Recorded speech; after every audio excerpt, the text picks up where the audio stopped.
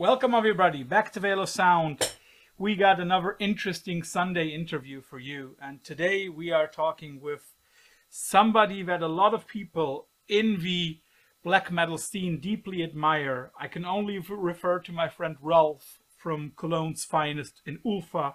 He always talks highly about our guest Omar from a lot of projects in Holland. Today we will talk mostly about his solo project, Iskander.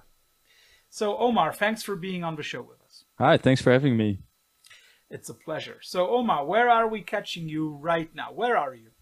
I'm in my home.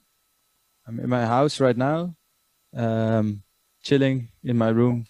I was listening to records and cleaning some stuff and just had a Then of pretty course nice the day. question must be, what have you been listening to? Today, I was listening to the Birds, the Notorious Bird Brothers. Super good record. I love the 60s Yeah. psychedelic sound that they have combined with country stuff. A little bit of It's- rock and roll and everything. Yeah, it's really good. So Omar, I always have the feeling that you are kind of a workaholic. Is that just my impression, or do you really like to work a lot? I'm actually, I don't think my friends would describe me as workaholic because I generally actually like to hang out and chill and don't do a lot of stuff. So Which is interesting. yeah, I mean, I guess what people mean when they say this is that they see that I produce a lot of music and do a lot of stuff with this. But I don't know. It's even not something that I work on day in, day out usually. I mean, it's something I think about a lot in my day-to-day life, but not something that I have so much time for to do all the time. So no, I actually I wouldn't describe myself as a workaholic, but maybe yeah, I can get why people think I'm maybe a bit more productive in my music output than others. That is Yeah. definitely something on which I based my assumption, because you have a highly productive and also quality-wise a highly professional and really well-kept set of stuff that you do. You know, so much productivity coming from your way. And one of the things that we have to talk about, of course, is Iskander, who just, I hope I pronounced it correctly, who just released a one-off single called Glass. How did that track come to life? Well, first off, thanks for the compliment on my musical output. Yeah, Iskander. I don't know if even I pronounce it right. It's a name. It's an Arabic in origin, so probably I'm also pronouncing it pretty shitty for an Arabic speaker. But yeah, Iskander. Glas was actually a composition that I made when writing the album that I released last year called Vergezicht.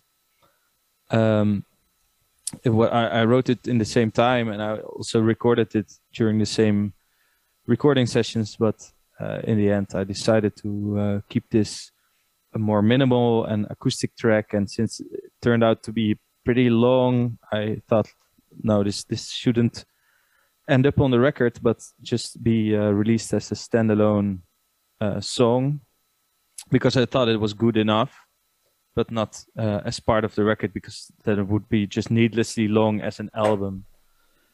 And actually, it's something that it's not really a tactic that I'm super aware of, but it's something that happens every time I make an album, and then I have some leftover stuff, and some of it is I feel is good enough, but just doesn't fit the album as part of it. So I released it as like an EP later. So I did it for every album with Iskander that I did. actually had kind of a similar way that it was developed. So when this track comes, Glas, comes from the same recording session as Gelder Support, right? No, as Vergezicht, the last full length that I did, that was released last year in end of September. So what also strikes everybody who listens to Glas is probably the kind of structure, the kind of instrumentation that you use. To me, I have a feeling of it's very close to nearly classical music in a way. It has some very interesting instrumentation, and it always seems a little outside of modern times, if I may say so. That is not a coincidence in your work, isn't it? No, I guess it's something that I consciously, it's something that I really like and admire in other music, and something that I think fits the mood of what I try to do with Iskander very well. Hopefully, I guess it's you can call it like neoclassical or something in a way. It has some more elaborate chords and picking and pretty melodramatic chords and harmonies. I don't know. Maybe it's a conscious decision to do this, or it's just something that quite naturally comes out when I pick up a guitar and just start playing and writing stuff. Then this is obvious. This is something that just happens. Something that I like, what do you mean with the coincidence? Well, what always strikes me is when I listen to your work, and I always try to describe it as, it feels to me as if there is an historian doing black metal. You know, somebody who's very interested in historical sounds, structures, and then he decides to turn it into black metal. But not classical or true Norwegian black metal, however you want to call it, but into his own version. So would you mind if somebody called you the historian of a black metal guild? I wouldn't mind. I don't think I would describe myself as such. I do have a huge interest in history, and I find a lot of inspiration in it. I also find a lot of inspiration in what people's views on history. Mm-hmm. So not per se in a scholarly academic way what exactly happened, what's actually in the archives of the historical record, but just what do people get out of a sense of being connected to a bigger history than themselves. And that can mean a lot of things for different people, but that's something that I'm always interested in, and also interested in looking into myself to see what I feel when I think about for instance the medieval times, Middle Ages, or the early modern times in Dutch history. It's not something that I admire or something that I really celebrate, but it's something that's interesting to me. And the same for instance, the way deeper in history, in Roman times, prehistoric times. It's something that I try to move around and incorporate in my work, but not in a, I don't think it's in a super celebratory way, but just in a, I think it's a fruitful source of inspiration for music, and especially for metal music, which has been like very interested in the gothic and the romantic and stuff since Black Sabbath, since the beginning. So do you even consider Iskander a black metal project? In the beginning, definitely. when you listen to the first records, it's undeniably black metal.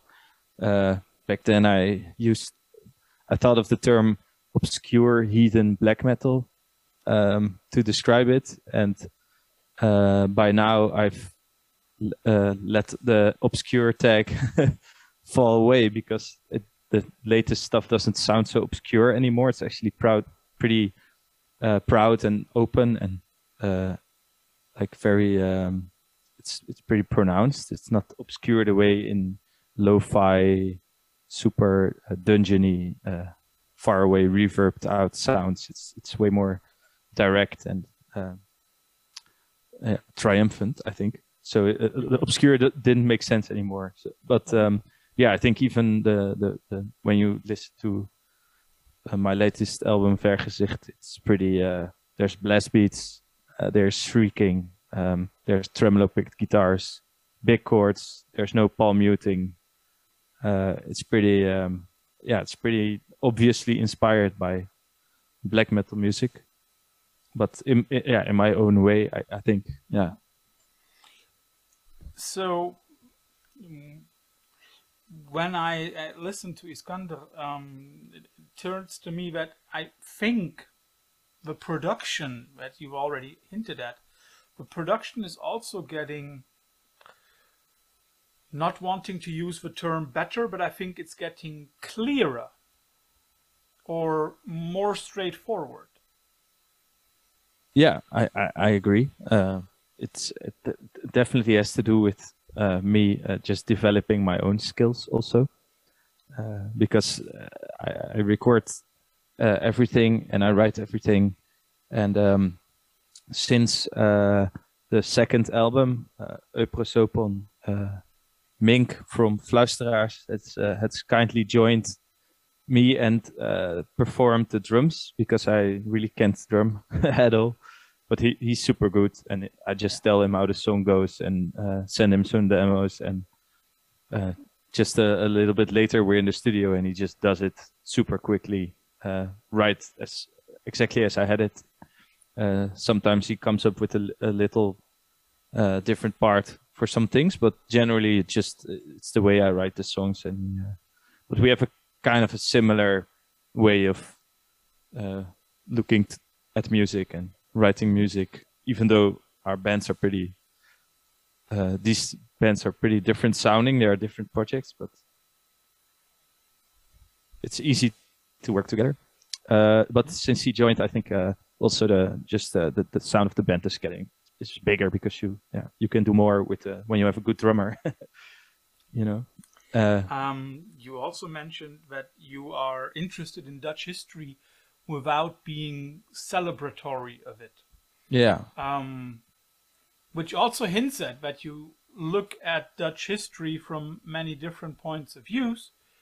And then, of course, the question must be, which parts and which time zones of Dutch history do you think are to be looked at more positive than others? Which things could be celebrated and which could not? That's a very big question. But I mean, well, in general, I just the Dutch nation as it exists. Just, I mean, for a long time, it was just basically a collection of provinces that's mainly defined by its ability to create a colonial empire, and that's, well, something that's to me I'm extremely not proud of. It's something that I feel deserves more attention and research, and it's something that we have to be aware of. Well, I mean, in another sense, every time in history is you have oppression and those who resist it, and you have exploitation and those who resist it, and you have you have people who want to use, well, the military might or whatever to achieve whatever goal, and it's not so much that I think if not, I'm now speaking a little bit as a historian, even though I'm not really a professional in this field at all. But if I can say so, it's like there's no time in history that we can be really proud of, and then another time that we should be ashamed of. Like you just have to everything. Every time has an extreme amount of different situations at the same time, and a lot of complexities. But yeah, I think there's a lot to be found in every history where people have resisted exploitation and oppression in different ways, and that's something that's always super inspiring. So when I get that, then you mean that you like to celebrate some kind of not only Dutch, but in general human strife for freedom. Yeah, I mean, we're getting into pretty serious philosophical territory, which is always a bit of a difficult place to be when you're coming from the context of a music interview, because generally, when let me just say, like when I generally when I listen to interviews or read interviews with musicians, a lot of them are pretty dumb, me included. So it's always a bit difficult to get into these kinds of topics about the human strive for freedom when discussing this. But yeah, I mean, freedom is a relatively it means a lot of different things throughout the humanity. So I mean, if you mean freedom from oppression, yeah, I guess, yeah.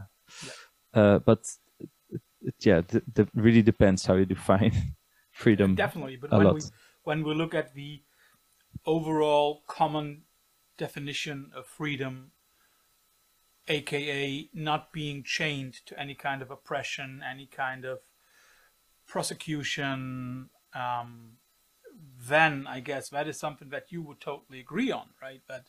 That is something that can be celebrated. For example, the Dutch strive for independence in the 16th and 17th century. In general, something to be proud of, I guess. When we then think of what you already mentioned, the Dutch building a colonial empire all over the world, using their economic freedom and their economic powers in order to enslave and occupy and dominate other people, not something to be proud of, right? So that, just like you said, it's always the complexity of things. Well, right, and I mean, without really getting into a big discussion about it, but the Dutch yearning for freedom in the 16th, I mean, it really can't be viewed separate from the will to expand and be able to have their own colonial empire instead of the Spanish one. I mean, it's really an inseparable issue. It's not something, yeah, but it's a very complex topic, it's and not really something. It's very interesting to get into these kind of contexts. Mm-hmm. Let's get back to the music that you're writing for Iskander. Yeah. When I listen to, for example, Vergezicht or also Het Graaf or Glas, it always to me sounds as if the tracks, first of all, were written on an acoustic guitar. Is that just my imagination, or is there really something to it? Maybe not for all tracks, but for some tracks? Well, I think what generally, it's just a general thing. If you hear an acoustic guitar in the finished recording, it's probably written on an acoustic guitar. And when you hear an electric guitar in the final recording, it's probably written on the electric guitar.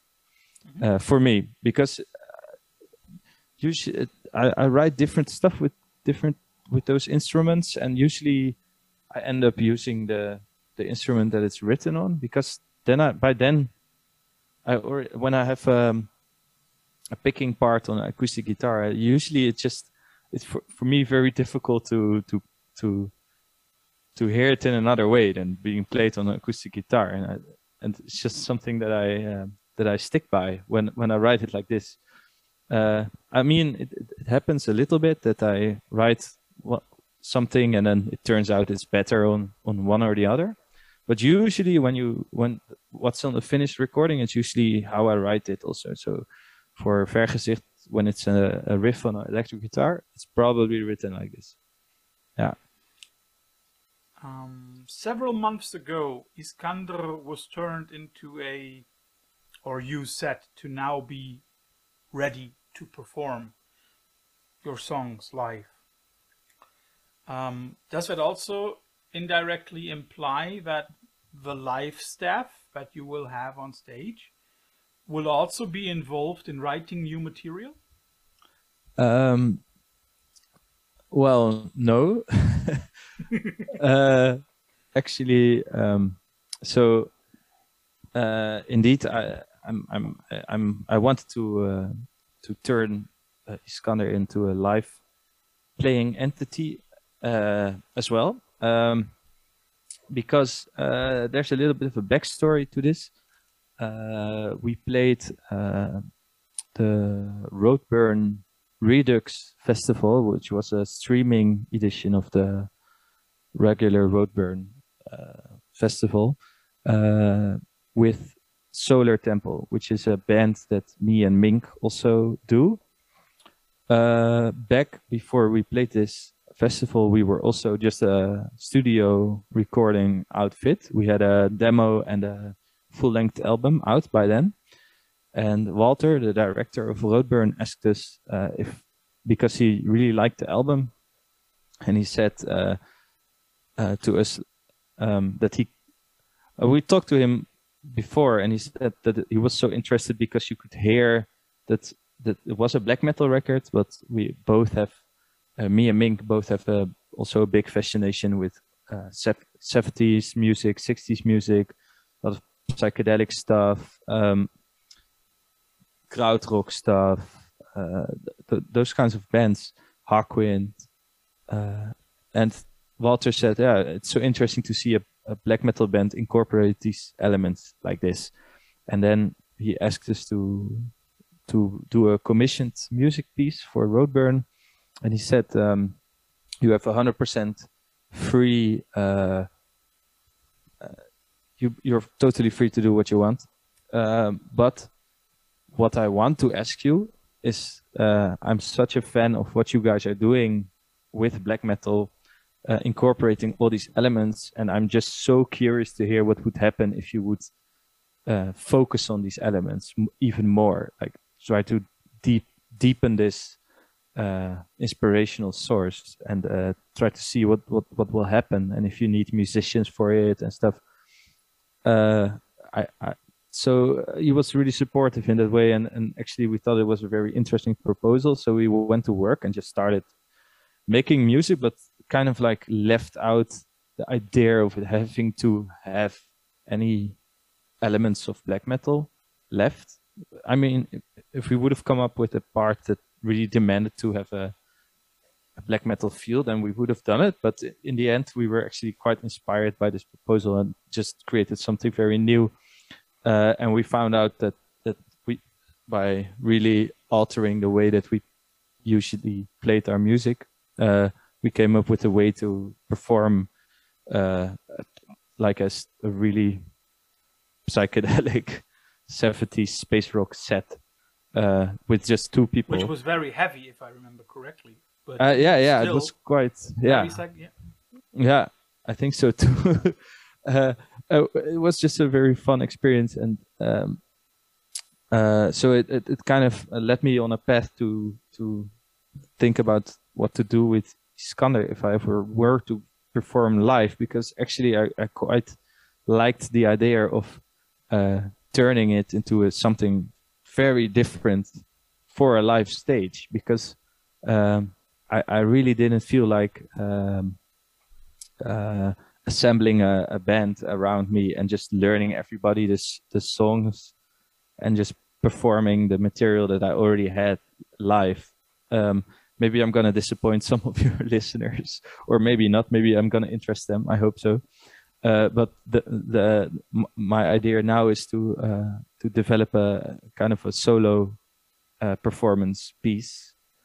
It's that I'm gonna play some shows in the autumn for. I've written a completely new set of music, and I'm hoping to also turn it into a proper record soon.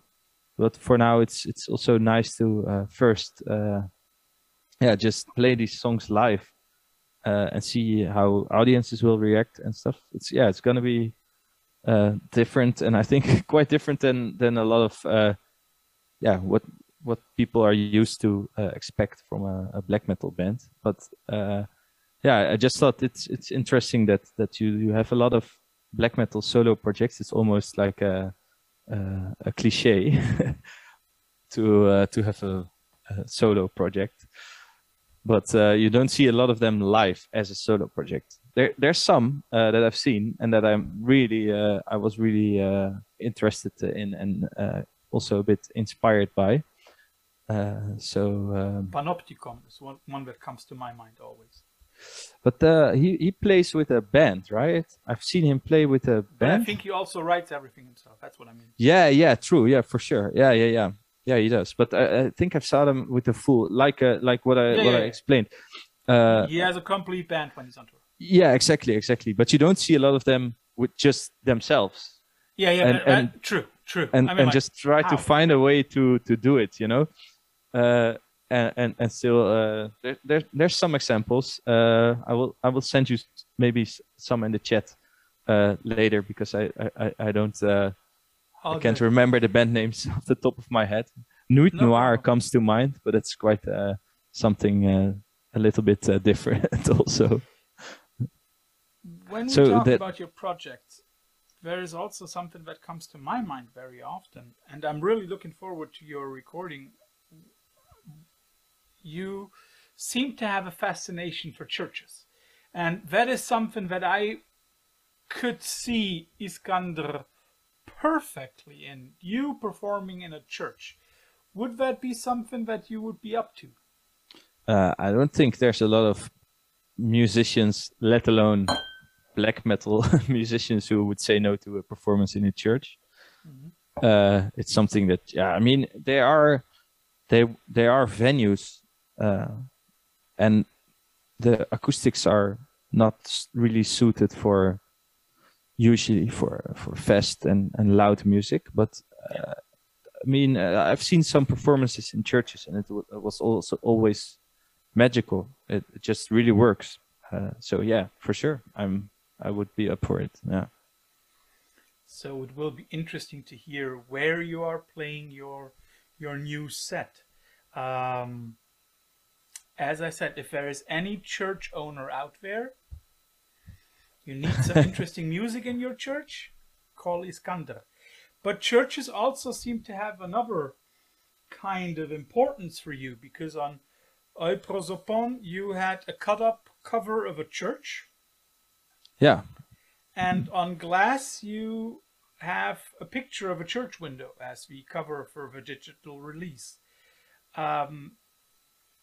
That's not a coincidence, right? That is, churches seem to have a fascination for you. Sure. I mean, I guess it's something that's also very common within this music scene. But yeah, the churches, they are just apart from what you think about religion and the belief systems that were the source of these buildings, it's something that just feels very inspirational. Yeah, it's some of these structures were built like the first people that started building them wouldn't be alive to see the finished product. No. It's just something that's a culmination of a culture and of a people, and you see that's true for any big religious structures like that throughout the world, and they're always something of a pinnacle of a human achievement of at that time. So it's they're always extremely interesting and always inspiring, because they make you think about stuff that's outside of yourself and outside of daily life, and whatever that may be. In the past, it would have been described as God or the godly, the holy, and in other traditions, it means something else. But it's and in the West now, I mean it means different stuff as well. But it's just something that's visually striking and very interesting. And like I said, it kind of, to me, it feels like a portal. Those kinds of buildings and all the gates and the windows and the pillars and stuff, they are kind of a portal towards this historical thinking, like the sense that you are in a place that has very, very, very deep roots, going back to ages ago, and not even something to be that necessarily inspires any proudness or particular affiliation for this everything that happened in this history, but just the sense that there's been many lifetimes before yours, and there will be many more. When you are talking about roots, then we also have to talk about the region where you and your projects are coming from in Holland, which is called I hope I pronounce it correctly, Gelderland. One of your EPs was even called Gelderse Poort. With my little knowledge of Dutch, I guess that this is either the portal to Gelderland or the harbor. Yeah, it's the gate. It's basically what it means. Yeah. And you're pronouncing it pretty well.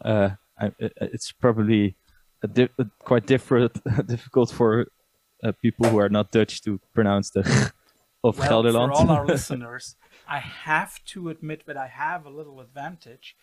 Being from Cologne in the west of Germany, our own dialect isn't that far away from Dutch.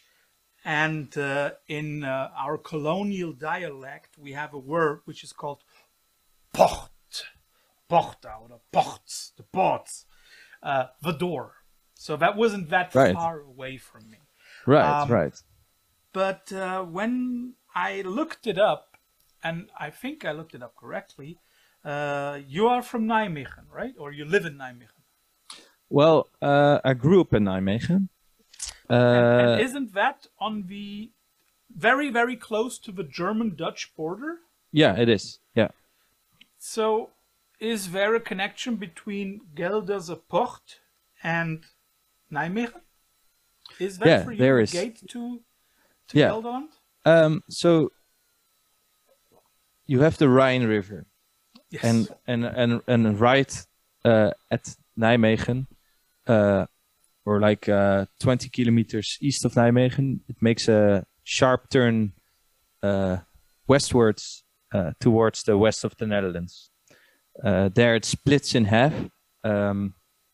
The biggest body of water goes into what we call the Waal, but it's basically the Rhine. And another part goes into the Neder-Rhine, which means the lower Rhine.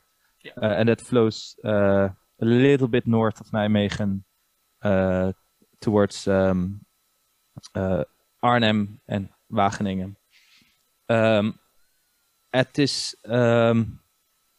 area, there is actually from the second to last ice age, there's a elevated landmass. There's quite some hills and stuff, which is quite for Dutch for Dutch people. It's quite high because the rest of the Netherlands usually is extremely flat.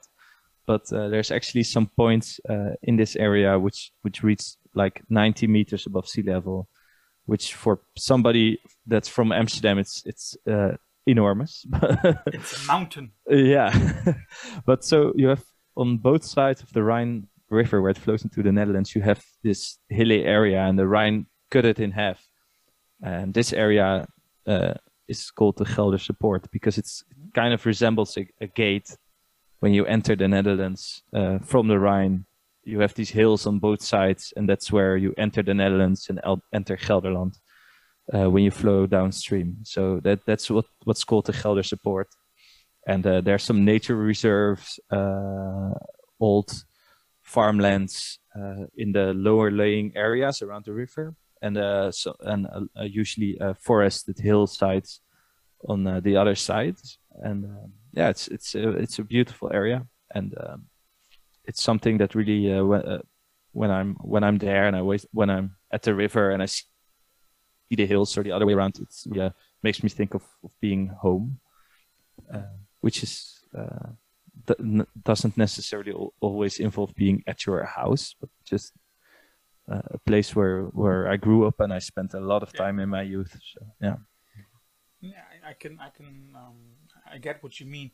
So, have you ever thought about really going away from that region? Well, actually, I am.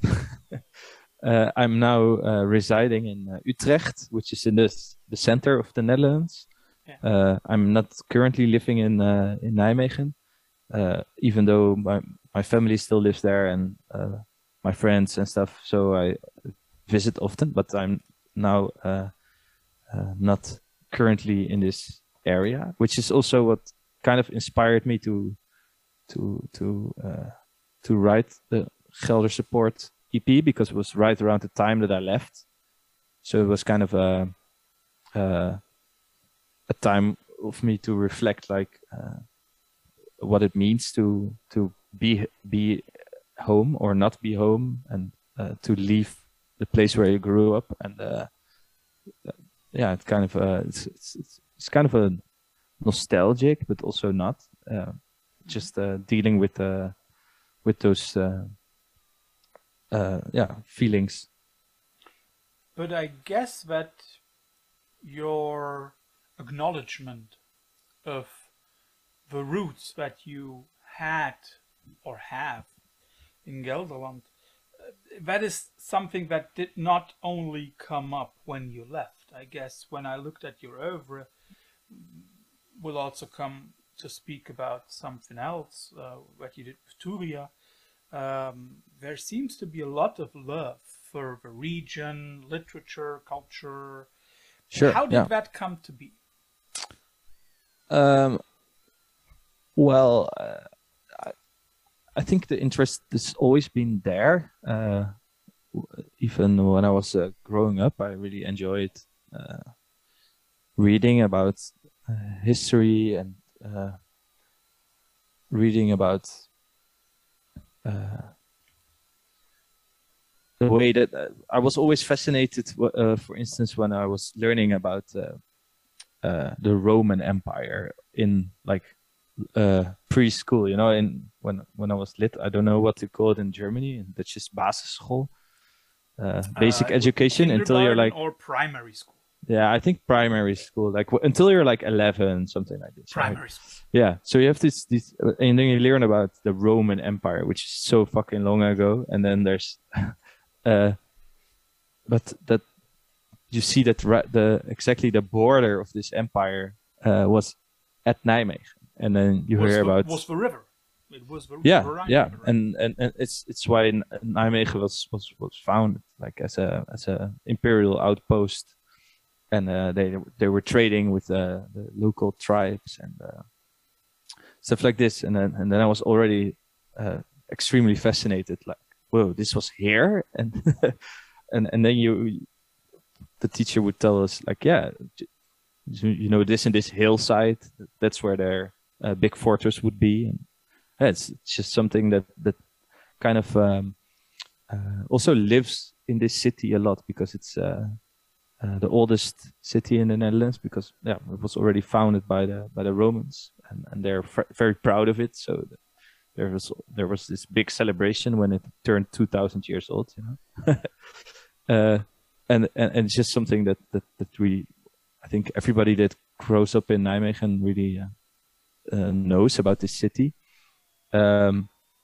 So it's just something that's always been interesting for me, and it feels very natural to when you start to make black metal music, and you see all these bands that are looking at their own histories and their own past for inspiration, be it Norwegian or Swedish or whatever, German, French, then it feels very natural for your projects to think, hey, what's around, what's something that I grew up with, what's something that speaks to me in this way. And yeah, it feels pretty natural to include it. Yeah. We have already mentioned Gelder Support very, very often, and it's also the name of the title track of that EP, and the second track on that EP was one of my favorite songs of that year, Het Graf, The Grave, if I translate it correctly. Yeah, that's excellent. And it's also a family project, right? Because your dad is doing the vocals on it, isn't that? Yeah, it's true. How difficult was it to get your dad onto the record? Yeah, well, it took some encouragement, but I think it was I kind of I ambushed him a little bit because I already had I was at their home, and I had some sneakily brought some recording equipment, and I already had looked at by accident. I got a recording studio with me. yeah, some very simple setup, kind of like what I'm using now actually, and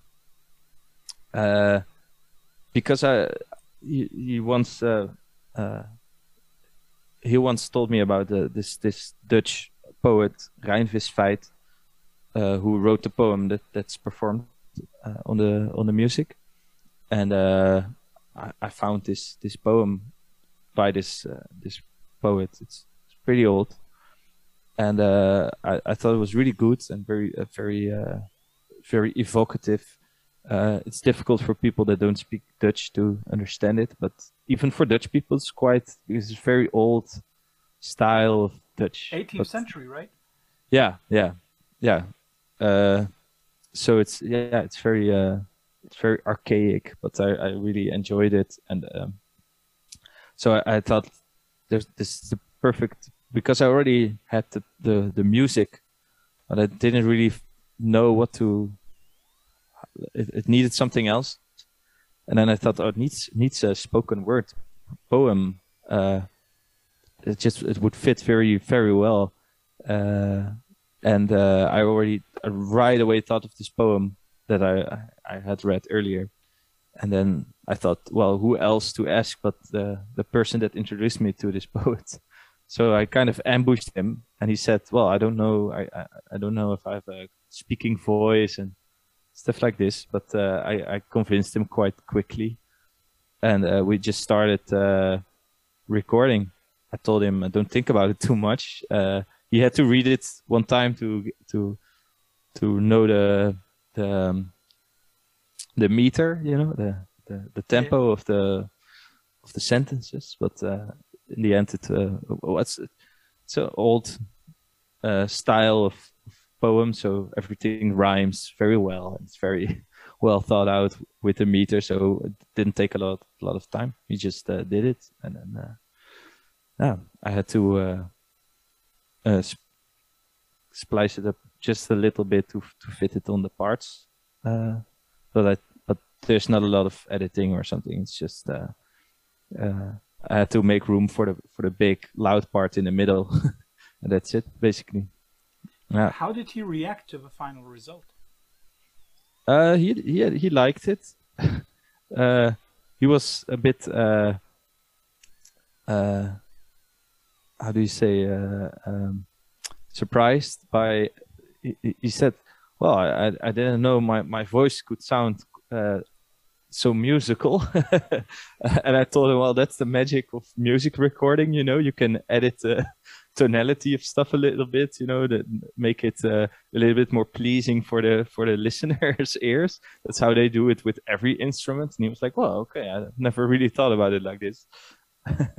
So yeah, I think he thought it would sound very dry and boring, and not really blend in with the music. But yeah, that's what we do when we mix music, you know. So. And of course, when we speak about Gelderland, we also have to talk about the record that you did with Flüsteraars, with you being a part of Turia, and right. together with Flüsteraars, the Ort. Yeah. Can we expect the second part of it? With those bands, you mean? Yes, the Ort Part 2. Or something similar. I don't know about the Ort Part 2.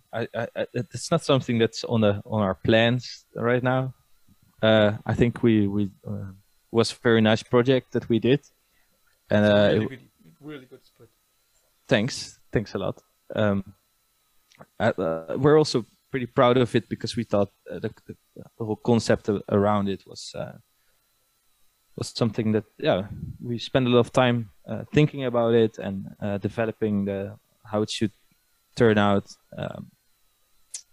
So it's basically the Oort is a very old Dutch word of a place where two rivers flow into one.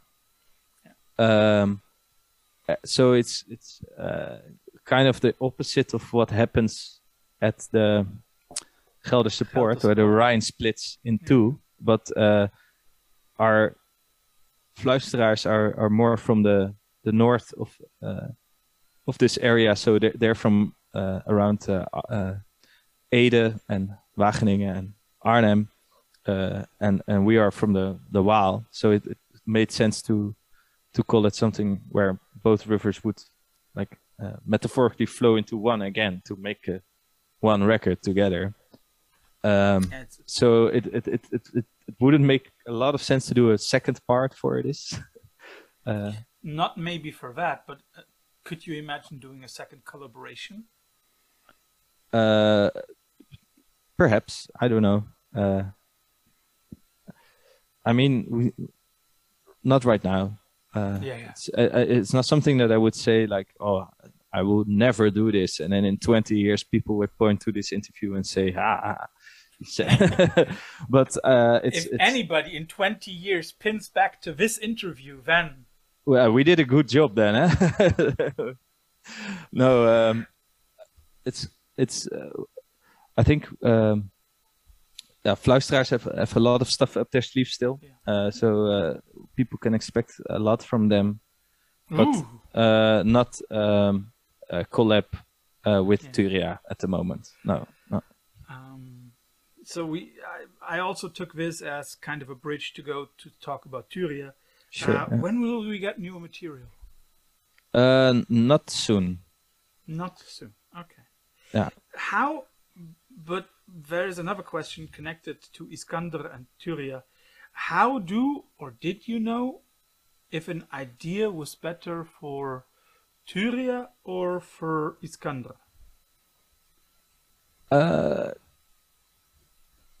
Usually, when I write a riff, or I'm playing on my guitar and writing stuff. Maybe it's a riff, maybe it's just a chord progression, or maybe it's a certain melody or something like this. Usually it doesn't take a long time before I know where I want to use it. So it's just there's just a instinctual thing about it that it's not something I think about for a long time. It just feels very logical most of the time to me. But I mean, I think a lot of people would have. Well, a lot of people have said to me that they can usually hear when I'm involved in a project, like, oh yeah, there's some clues that make it a little bit typical, something that you're involved in. But usually they also say that they understand why it's compartmentalized in different projects, that they definitely have a different vibe, a different a tone to them. And it's not just in the artwork or anything. I mean, usually there's some pretty big musical differences. So, but that's, to me, this is also something that I to me it's very logical. So when I'm writing something, it's pretty easy usually to pinpoint it. But I mean, it did happen sometimes that I wrote something for one, and it. Well, we were trying something in the rehearsal space and writing something, and then we felt like this is not working very well compared to other stuff. And then I tried it out with another project, and it turned out to be a very way better fit. But I think that's maybe true for like very, very small percentage of what I'm doing usually. Yeah, it's not something that happens often, that I have to switch it around in between projects. When we have been talking about Turia, then I would also at least quickly know something about the following 3 projects that you have been involved in. What is the current status of Lubert Das? Yeah, Lubert Das is still active, just without me. I left the band in what was it, 2019. They're still my friends, and they're still part of Races Novio Magi and stuff. But to me, I also started to play live shows with Dol, another Dutch dark rock band. And when I was asked to come play with them, well, they are a very active touring live band.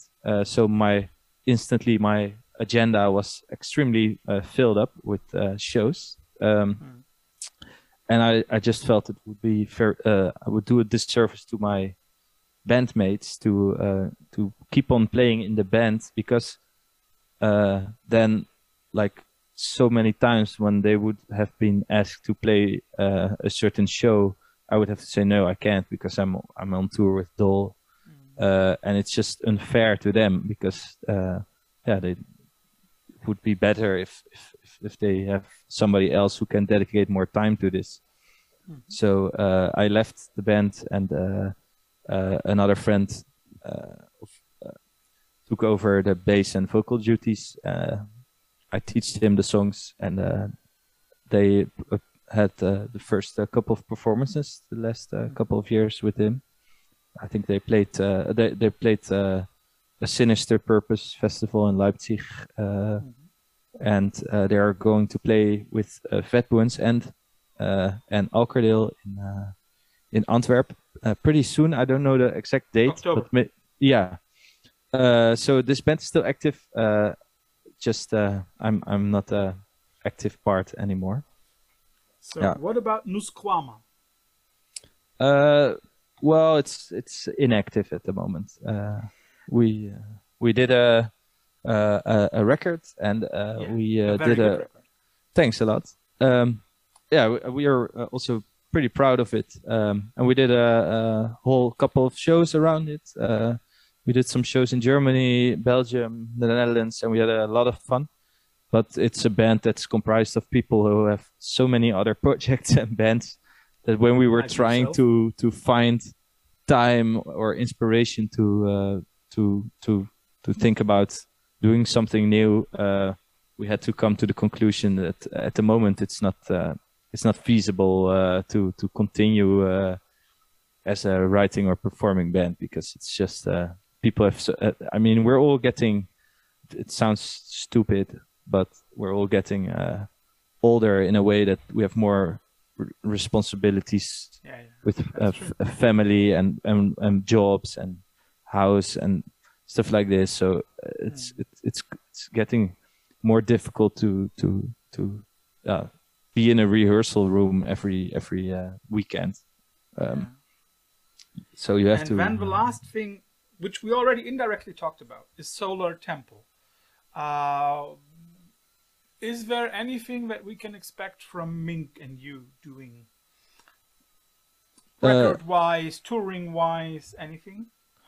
I mean, so we did this Roadburn Redux performance. Which was a nice one. Thanks again. That's gonna be released hopefully sooner rather than later. But as we all know, the record industry is pretty fucked at the moment. Yeah. So there's gonna be more news on this. But it was always when we did the performance, we were quite pleased with how it turned out, and we managed to make a nice, good mix of it, and we're very pleased with the result. So it was always our intention to release it, but it's just it's something that takes time, and especially nowadays when you have finished everything, the whole production is done, then you have to wait a year for vinyl to arrive. So we have to be patient still, but it's something that we're working on. Same goes for the performance that we did at this year's physical actual Roadburn together with Dead Neanderthals, our friends from Nijmegen. It's something that also we thought turned out pretty well, and so that's also something that's in the works to make a release from this. We're gonna perform this piece again on the 8th of October in Nijmegen at Doornroosje. There's a pretty nice one-day festival lineup, and we're gonna do this performance again in a club setting. Do it 2 weeks later at Doornroosje. During Soul Crusher, you mean? No, just joking. Yeah. I get what you mean. It's something exactly, this is how it turned out. All good. I don't know what to say. All good. And I wanted also quickly to talk about Heresis Noviomagi, Sure. The label, so to speak, that you are running. One question that I would like to know is, like, what must the band have to become a part of Heresis Noviomagi, or is it a closed circle? Well, yeah. I mean, it's a label. It's very unlike other labels, I guess. It's just a collection of bands from our friends, from our friend group. So what does a band need to have to join? They have to be our friends, Yeah. which sounds ridiculous, but it's when we started out with Luberdas and Turia. We with Luberdas we made a demo cassette, and we did it ourselves, and it felt nice and interesting to keep this production, to just design everything ourselves and sell it ourselves, and keep it close to us. And that's so when we started Turia a little bit later than Luberdas, and we had releases for both bands ready, we thought, well, let's just release it ourselves on cassette again, sell it again. Back then we did it, people emailed us and they PayPal'd us money, and we sent them a cassette. That's basically, I mean, that anything that it's not very far from how we do it now, even though we made a website and stuff to make it a little bit easier to handle all this, because but basically it's the same principle. It's just ourselves and releasing the cassettes, but by now we developed relationships with bigger record labels that could put out CDs and vinyl and Eisenwald, right? Right, but also Amor Fati Productions in Germany, and also Altare Productions in Portugal. Well, and we had also a pretty good working relationship with Fallen Empire Records, something that a label that doesn't exist anymore, but they put out a lot of interesting stuff, including the last full length of Libertas. What struck me when I looked up the discography of Heresis Noviomagi is that usually you had a year with 1 or 2 releases, like 2021, following a year with several releases, like 2020.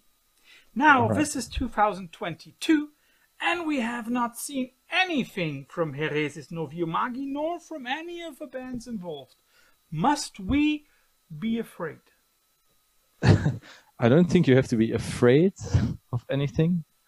But yeah, I mean, it's maybe a cliche also by now, but just COVID put a lot of stuff in the dirt, and it's difficult to be as productive as before. But there's definitely music coming, with at least with Solar Temple and with Iskander, but not. I don't think there's gonna be physical releases this year. Yeah. So in that sense, maybe people could be afraid, but it's when you do a lot of stuff yourself, it's extremely time consuming. That's the main.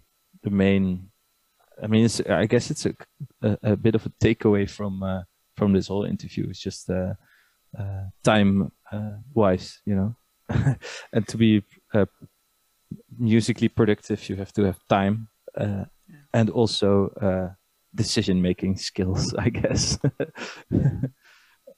So, first of all, thanks for all these interesting answers, but of course we cannot end an interview for Veil of Sound without our infamous quickfire round. Right. So, I'll give you 10 questions, always 2 alternatives, and you have to choose one of them and maybe give a short explanation why. Okay, is there a time pressure, or is it something that I can... Don't think too much. Okay. Let's start with something simple. Hawkwind or Motorhead? Ooh, Hawkwind. Okay. But it's something I listen to more often. That's maybe the explanation, but this is a really difficult one. Bathory or Mayhem? Bathory, 100%. I would have guessed that one. Yeah. Birds versus Stones? Birds. Yeah. There's a tendency here, right? A little bit. No. It's just I find it interesting to see. No, I mean in my answers, it's quite. No, Bathory. I think it fits more to what you what your musical output is, and Birds is just because we spoke about it. Yeah, sure. Coming to your Dutch roots, Rembrandt versus Van Gogh or Van Gogh. Ooh, Van Gogh. Yeah, it's more. It's a really difficult one because it's so incomparable. So different what they want to achieve. Yeah. But just yeah, I think They Van are Gogh. comparable in one aspect, though. They both liked to paint themselves. Right. Captain Beefheart or Sir Lord Baltimore, as I know that you like your 70s music. Ooh. I think Captain Beefheart. The German in me has to ask, Can versus Kraftwerk. Ooh. Can. That would have been a very easy one because they're from my hometown. Ah. Cassette versus vinyl. Vinyl. It sounds weird for somebody that has a cassette label, but I enjoy the size of vinyl also with the artwork and. Yeah. But both are preferred to CD for me. Okay. Also to streaming? Yeah, for sure. I don't stream a lot of music. Amsterdam versus Rotterdam. Ooh. Well, I think Amsterdam if it would have less tourists. Okay, that is a good answer. But I think in daily life, I still prefer Rotterdam. Yeah. Okay. Two more. Writing and recording versus touring.